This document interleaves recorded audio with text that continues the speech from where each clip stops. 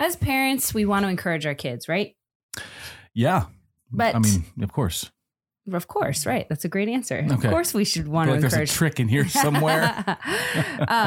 But I do think we can fall short, even as Christian parents, in how we encourage our kids, how we talk to them, how we, at least I know for us, the Fredericks, I think we've been very cautious in how we encourage because of our conversation today. Like, are we really encouraging our children when we tell them they're amazing and they can do anything? Is that really encouragement to them? Or is it feeding into their delusion?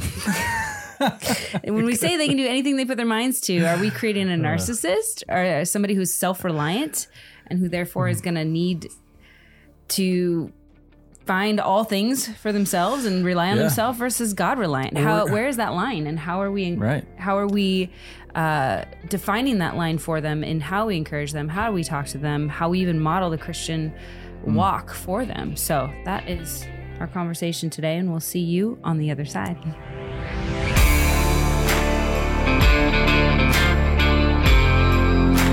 Selena, part of me thinks that it's heresy among parents to say anything other than just blanket your child with encouragement all the time for every reason whatsoever. To counter that, I feel like is almost heretical in our day and age. And what I hear you saying is we need to be encouragers, but careful encouragers. Intentional mindful encouragers. Mindful. Yes, we need to not that we're stingy with our encouragement, but we have targeted encouragement. It's not, and I think it's what we're saying. It's what encouragement is coming out of our mouths, not just what we think should come out of our mouths. But are we really teaching them the truths of Christ when we encourage them? Are we encouraging Scripture in them? Right, not just. Yeah. Anyways, we're going to go through something I found on Instagram because I thought it was super encouraging and also a bit challenging, and we wanted to just dialogue it today. But before we do that, big old shout out to our new patrons, our newest friends in the Fierce family Patreon community. Yes. Jesse, hello, Jesse. Sandy with an I, hello, Sandy with an I, and Lindsay, hello. Thank you so much for joining us. We've said it before. We'll say it again. We couldn't do this without our awesome patrons. So welcome to the community. I'm overdue to post in there. And welcome to the Fierce Force. Is that what you're going to call it? I kind of gave up on that one. Maybe you guys can help us think of a name. Maybe there's someone out there. Okay. We've already asked our listenership for it. And you know what? Frankly, it's been a little bit lackluster. I have not seen any good suggestions. Well, maybe Jesse, Sandy, and Lindsay are going to up the gumption here. Yeah, well, I would be glad for that. So thank you. We are working hard to build that community because it's honestly how we build this ministry. I'm thrilled to be doing this. I'm excited today because yesterday we had some time on the lake, and I thought I was going to be horribly, horribly sunburned. I put sunscreen on about 4 hours too late. At that point, it's damage control. And we got to cap off the end of the day. We had some friends that were on a rowboat. We met out there together.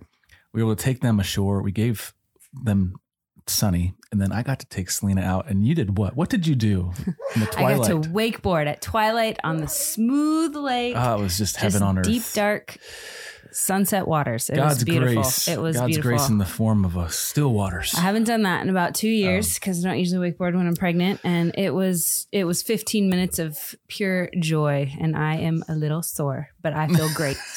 God is good. So I would like to mention these people. So I follow, they don't have a big following. They're called Training Hearts. They're an older couple that has been around for quite a while. They have Training Hearts parenting courses. You've probably seen them or heard of them. Maybe. They've only got like 3,600 followers, but that's a big deal. That's fine. Yeah. In this space, especially because I really appreciate the things that they touch on, how they teach them, and how they sort of Sonny's here, by the way. They compare and contrast, what is, like the true gospel, and how are we really encouraging that? Or things like when your child lies without concern or conviction, is it time to discipline? How to discipline? When to discipline? Like they really just, you can tell they've been there, done that. I think they have, like 8 kids or something like that. And I don't know.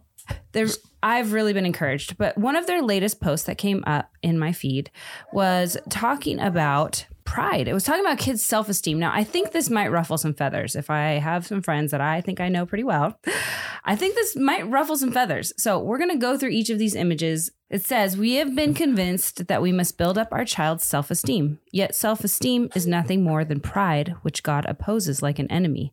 Pride is at the root of every sin we have ever committed. Okay, that's the first image. Hold on. Can we respond to it? Are we going to respond to it later? Sure. So I totally agree with the idea that pride is at the root of every sin we've ever committed. I had to pause and think about that. Yes, I agree with I agree with pride as being the root of every sin. Yeah, but self-esteem. The hotter take is self-esteem is a form of pride. It's nothing more than pride, is what they said, and God opposes. So in other words, they're saying that God opposes our self-esteem. So the question I ask is it sinful to feel good about yourself? And to encourage your child to feel good about themselves. I don't think we can say that. I think we can say that it can be sinful to feel good about yourself. It can be sinful. It can lead to sinful behavior? Right. It just depends on the heart. It's always going to depend on the heart. Like, so if I look at myself and I say, I feel good about Ryan because God has made me in his image and he has loved me and he has called me for into his mission. Right. Like, my life is all about him. Right. And that makes me feel good. Right. That to me is a healthy. You are not the end goal. Christ is the end goal. Ultimately, that's not an esteeming of myself. It's an esteeming of the good God who has esteemed me. So is it an order thing, or is it if I know that God's esteemed me, then I can take confidence in that, in his love for me. And I would just argue that it's not that's me. fundamentally different than esteeming yourself. Because you are saying, because is the thing where you say, I can have self-esteem because God has basically made it possible. Right. And so what that does is that because says, oh, it's esteeming God in a roundabout way. That's good. And so I in that sense, I can agree with this idea that self-esteem, period, writ large, that's all it is just self-esteem, done. You're great in and of yourself aside from God. No, I think that's pride. You have to, and you have to define it. I mean, I Googled it, of course, and they talk about self-esteem as a child's overall sense of worth or personal value. Describes how they feel about themselves. I mean, some go as far to say a child is not born with a high or low self-esteem. They have to learn how to feel good about themselves. And it's important to help children develop self-esteem. There's a lot of things that are being said on the internet. And I'm like, I don't know about that. Like, yeah. Okay, let's take this to the opposite end. Right. Okay. So child, your self-esteem is evil. Okay. You say that to them. So what? Now are they supposed to have this view of themselves that is, oh man, I'm just the worst. There's nothing redemptive about me. Right. So from a theological standpoint, from a salvation standpoint, right. Yeah, I mean, I think total depravity is a thing. Mm-hmm. And what that means is not that there's nothing good about somebody. It means that there's nothing salvific about me, that I can't enact my own salvation. It has to be enacted upon me by the power of the Holy Spirit. We're dead in our trespasses. We're dead, and I need to be brought to life. I can't, as Vodi Bakum says, dead men don't reach. I don't reach for God. God reached for me. Right. And so in that sense, yes, okay, child, you can't save yourself. Turn to Christ, look to Christ. But we just have to be wise and discerning in this, because on one far end, we say, yeah, you're the best at everything because you're awesome, because in and of yourself, you're the best. That's sloppy. Or no, you are totally depraved, and and that's the other. Right. There's a category there. Right. I'm harping on this because I can hear the Reformed voices saying, "Oh, you're being soft on and you're being soft on this core doctrine full of depravity." I'm saying, well, no, you're not recognizing categories that the Reformers would have recognized. Right.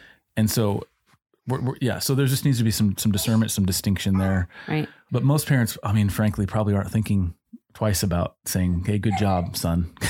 Good job, daughter. You did good. We've heard parents say, kids, you're not good. So they don't say you're a good boy. They don't say good boy. They don't say, which based on what I just said, I would have a conversation with them and say, let's think about why you just said that, because I don't think you're really thinking it through. Right.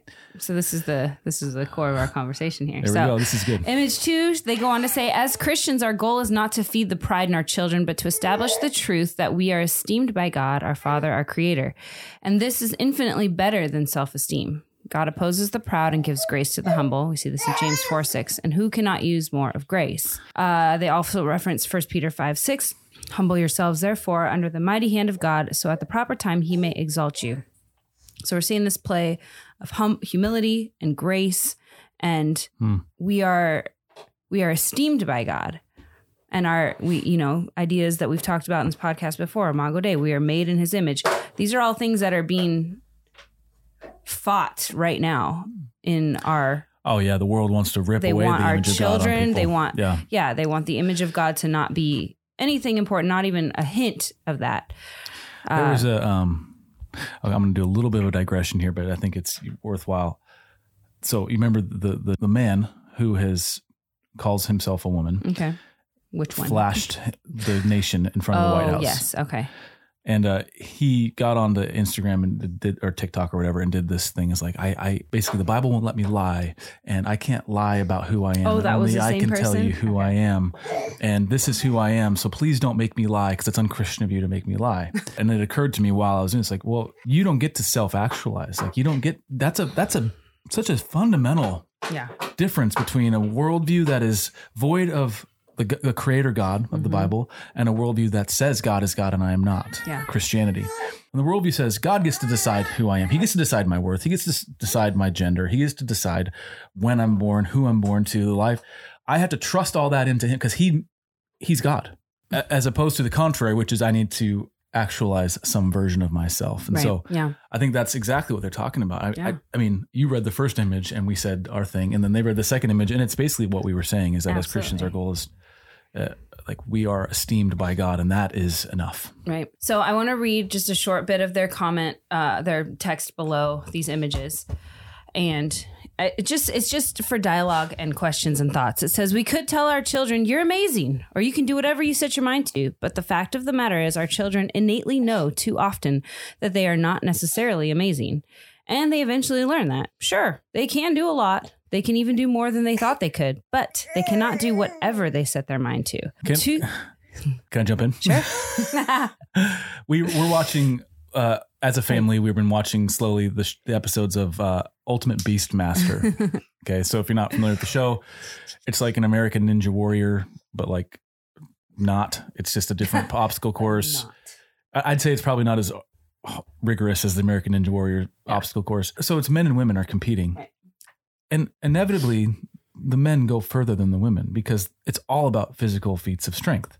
Upper body. Yes. So I have to, and we have the 3 daughters that are of age. This one doesn't really care what's going on the show, but they don't wonder. Like they know, they're like, because I've told them, I was like, listen, women are amazing. They're the crown jewel of creation, but they're weaker than men. Like, I don't know how, they are not built for this type of thing. Yeah. And so when the women on the show fail, the girls are like, yep, just couldn't hang on. Not built for it. Like grip strength, arm strength, weak arms. It's like I tease Selena. I do have weak arms. You should. Actually, you're pretty strong, I would say. Well, but my arms are not. But again, that's I forget why I brought that up, but it was part of that. Oh, they can't do whatever. Yes. Because you'll hear these contestants get on there like, I'm here to prove that women can do just everything that men can do and better. What do you think? And I just have to say to our girls, I pause it. I'm like, girls, women can do amazing things. They can't do everything men can do and better. They just can't. And men can't do everything that women can do. Amen. Yes. And amen. And that's what I say to them. I say, and I add that as well, because there's a beauty to God's created order. You always have to say on podcasts like these, yes, okay, you might have a really weak guy and a really strong woman, and the woman would lift more than the guy. That's the exception to the rule. So it's always the exception. Let's not have a what about syndrome. Exception, yeah. So continuing with this content real quick, this context.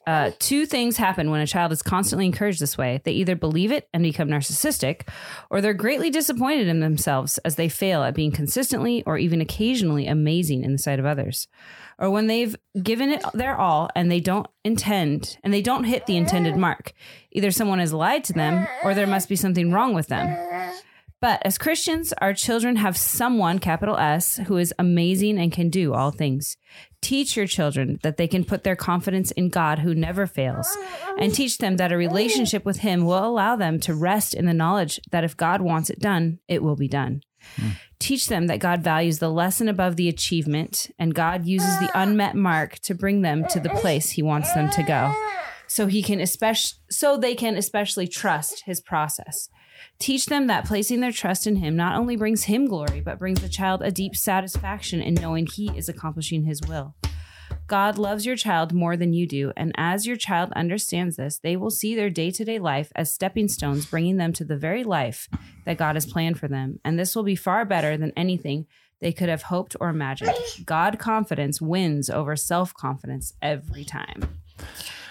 This is good. And here's one thing that occurred to me while you're reading that is to feed, I'm just going to say it like this. To feed into our children's delusions is perhaps one of the most unloving things we can do as parents. Right. So we have some good friends who are, I would say, smaller in stature. And he has 2 boys and they're smaller in stature as well. And he insists, he goes, there's no way my son is going to be a basketball player. And some of our guys have gotten into, arguments with him. So they're like, well, I mean, what about Muggsy Bogues? What about these basketball players that weren't, they weren't 6'6"? They weren't, what about? And he just insists, he's like, there's no way. I'm not loving my son if I tell him, yeah, just try harder and you one day will be in the NBA, son. Because he's like, the odds are against him and his DNA is against him and he's going to spend, however many years. I think that's loving. You're not feeding into your child's delusion. Well, and I think for us personally, it's, at least for me, I'm watching the girls. I'm kind of seeing every day, how they're developing, how they're changing over time and what their passions are, what they, what they love to do. And we try to encourage them in all of those things. But we also, our encouragement really is rooted in the things of the Lord, of Scripture. That's the aim. Yeah. That's the aim. Because they have some really clear talents that are already kind of showing themselves. And the narrative around those are, use them unto the glory of God. And we're not wanting to pigeonhole, one sister likes art, the other likes science and engineering and how their minds work. We want to see all of that. But I also think you need to give your kids time to let some things play out. You need to kind of give them some time to, I want to be a firefighter. That's great. Like, let's go see what it takes to be firefighters and let's go watch and do. And, you kind of just, you hold it all very loosely, I guess. I actually was listening to a sermon where somebody was talking about Elijah and Elisha and how vocation played into that and how our tendencies to society is to say, follow your passions. He was talking about this in a study that was being done, how following your passion is almost always led to more dissatisfaction in your career because basically you're getting there and you're realizing, you can't make a living. You're not, there's a bunch of different reasons why it's not satisfying. Right. Whereas the better path is to cultivate a love for and a confidence for learning new things, trying new things, dabbling in things, maybe being okay with doing one thing for a season, then moving to another. Now, I'm not saying you switch careers on a whim. Right. There's something to be said for specializing, but and I think he talked about the 10,000 hour lie. Yeah. And how, if someone just thinks if I spend 10,000 hours on something, I'm going to be an expert on it. I think that was, I feel like we spent 10,000 hours on parenting and we're still not experts. Yeah, that's based on Malcolm Gladwell's book, Outliers, I think is what it's called. But anyway, with our daughters, we don't want to pigeonhole them because that's not the goal. The goal is to cultivate an affection for the Lord and an affection for the things of God, right, and a desire to serve him wherever that leads. Right. In whatever task that is. And frankly, whatever task is before you. Well, and I think too, the one thing that when we were growing up, the narrative was you gotta, at least for me, it was I think this is the church narrative, not my family. Find God's will for your life. What is his purpose for you? What is, it seemed so ambiguous and out there. But yet so specific. And yet we're in Thessalonians in our Bible, in our church, and we're going through that. And it's it says, this is the will of God for your life. And you're it's right here. It's laid out in Scripture. It is not something ambiguous out there that I need to chase. God it's all there for me to see. Right. And so I want our children to see the things that they can be passionate about and that they should want to do should be unto the glory of God. That is what makes it glorious. It's not them being good at it, but it's them doing it to the glory of God. Right. And so a few tangibles and some questions to ask, hopefully to get you guys thinking as parents, and that we've asked ourselves and continually ask ourselves. So one of our tenets is all of parenting is discipleship. This is probably the one we harp on the most in the podcast is how we disciple and train our children. It really depends on what we as parents value. So do you value God's word? Do you value family worship? Do you value scripture, knowing it? What did I say? Biblical literacy, gospel fluency. So do you know your Bible, and do you know how Jesus and the gospel ties from Genesis to Revelation? Like, are we fluent enough in it to be able to teach this to our children? And that is our responsibility as parents, something we are called to, and we are commanded to, in terms of how we teach, how we love, how we encourage our children. Right. So there's a couple things here. 1, 2, 3, 4, 5. Okay. There's 5. I didn't number them. I like bullet points versus numbers, but five things. Habits that will 5 habits that will reveal what we really value. Yes. Kind of a litmus test here. So family worship. Is that something you do consistently? Have you taught your kids how to do this? Here's a disclaimer. We do family worship almost daily. We didn't know about family worship until like 4 or 5 years ago. Right. And in some church streams, it's very common to talk about family worship, to make it a priority, you hear about it in church. In others, it's completely unheard of. Right. And so if you don't know what family worship is, hey, don't feel bad. We just learned about it. And let me tell you this, it has revolutionized our home life. And all it is super simple. We have podcast episodes on it. And yes, there's a free ebook on our website. Go to fierceparenting.com. There's a form, I think, right on the homepage that lets you download our family. That's a family vision. Actually, it's not an ebook on our website. It's actually it's a special page. It's under resources on fierceparenting.com. Go check that out. And it's just really simple. You read the word, you pray, and ideally you're praying scripture, but you're praying specifically together, and you're singing together. You're singing God's praises together. Which is basically the habits that we're talking about here. Yeah. So family worship, doing that as a family and instilling that into your children in their private worship, teaching them that. Consistent and active involvement in church. Are you known by your church body? Do you know your church body, right? Is there overlap in your lives to where they know what's going on in your life and the life of your children? Worship daily and consistently. I'm guilty of not Are you saying private worship? Like, so there's I think there's personal. So the first one is family worship. Second one is public worship. Yeah, public worship. And this would be categorized as secret worship. So that's what the Puritans would have called it. Yes. Secret worship is only between you and God. And that's what you're talking about right here. Yeah. And then prayer. Are we teaching them to pray? As we teach them to pray. Are we, is the better question, teaching them to pray? There's lots of acronyms for prayer. One that we've used with the kids is praise, request, admit, and yield. Spells pray. Whoa. Pray, yeah. And then scripture, of course, the biblical literacy, gospel fluency. Are we building these into our children at home through family worship? Are they being built into our children at church? So again, the goal is to help our children see themselves rightly, because they need to see themselves how God sees them, and to have confidence ultimately in God and not in themselves. If they're looking to themselves, they will always fail themselves. They'll never be strong enough. They'll never be good enough. They'll never be. And Jesus says, like, come to me, all of you who are weary and burdened, like, cast your cares on me. Right. And so if our children are already feeling bogged down by the weight of the world, or they seem, distraught about not being good enough, which is, again, why it's so important to teach our kids about how to deal with disappointment, how to deal with falling short, how to deal with failure, how to understand that outside of God, we are sinners. We are broken. There is nothing we can do to fix ourselves. And so that is the message of the gospel. And that is what we need to teach our children, even when we are encouraging them in the good things. Are we encouraging them rightly in the things of the Lord? You nailed it at the end. Like, you remove God from all of this, and we are in utter darkness. I mean, you remove God from creation, and creation ceases to exist. Yeah. You remove God from the hope continuum that we live on as Christians, and nothing makes sense. I'm immediately in a dark place in every way.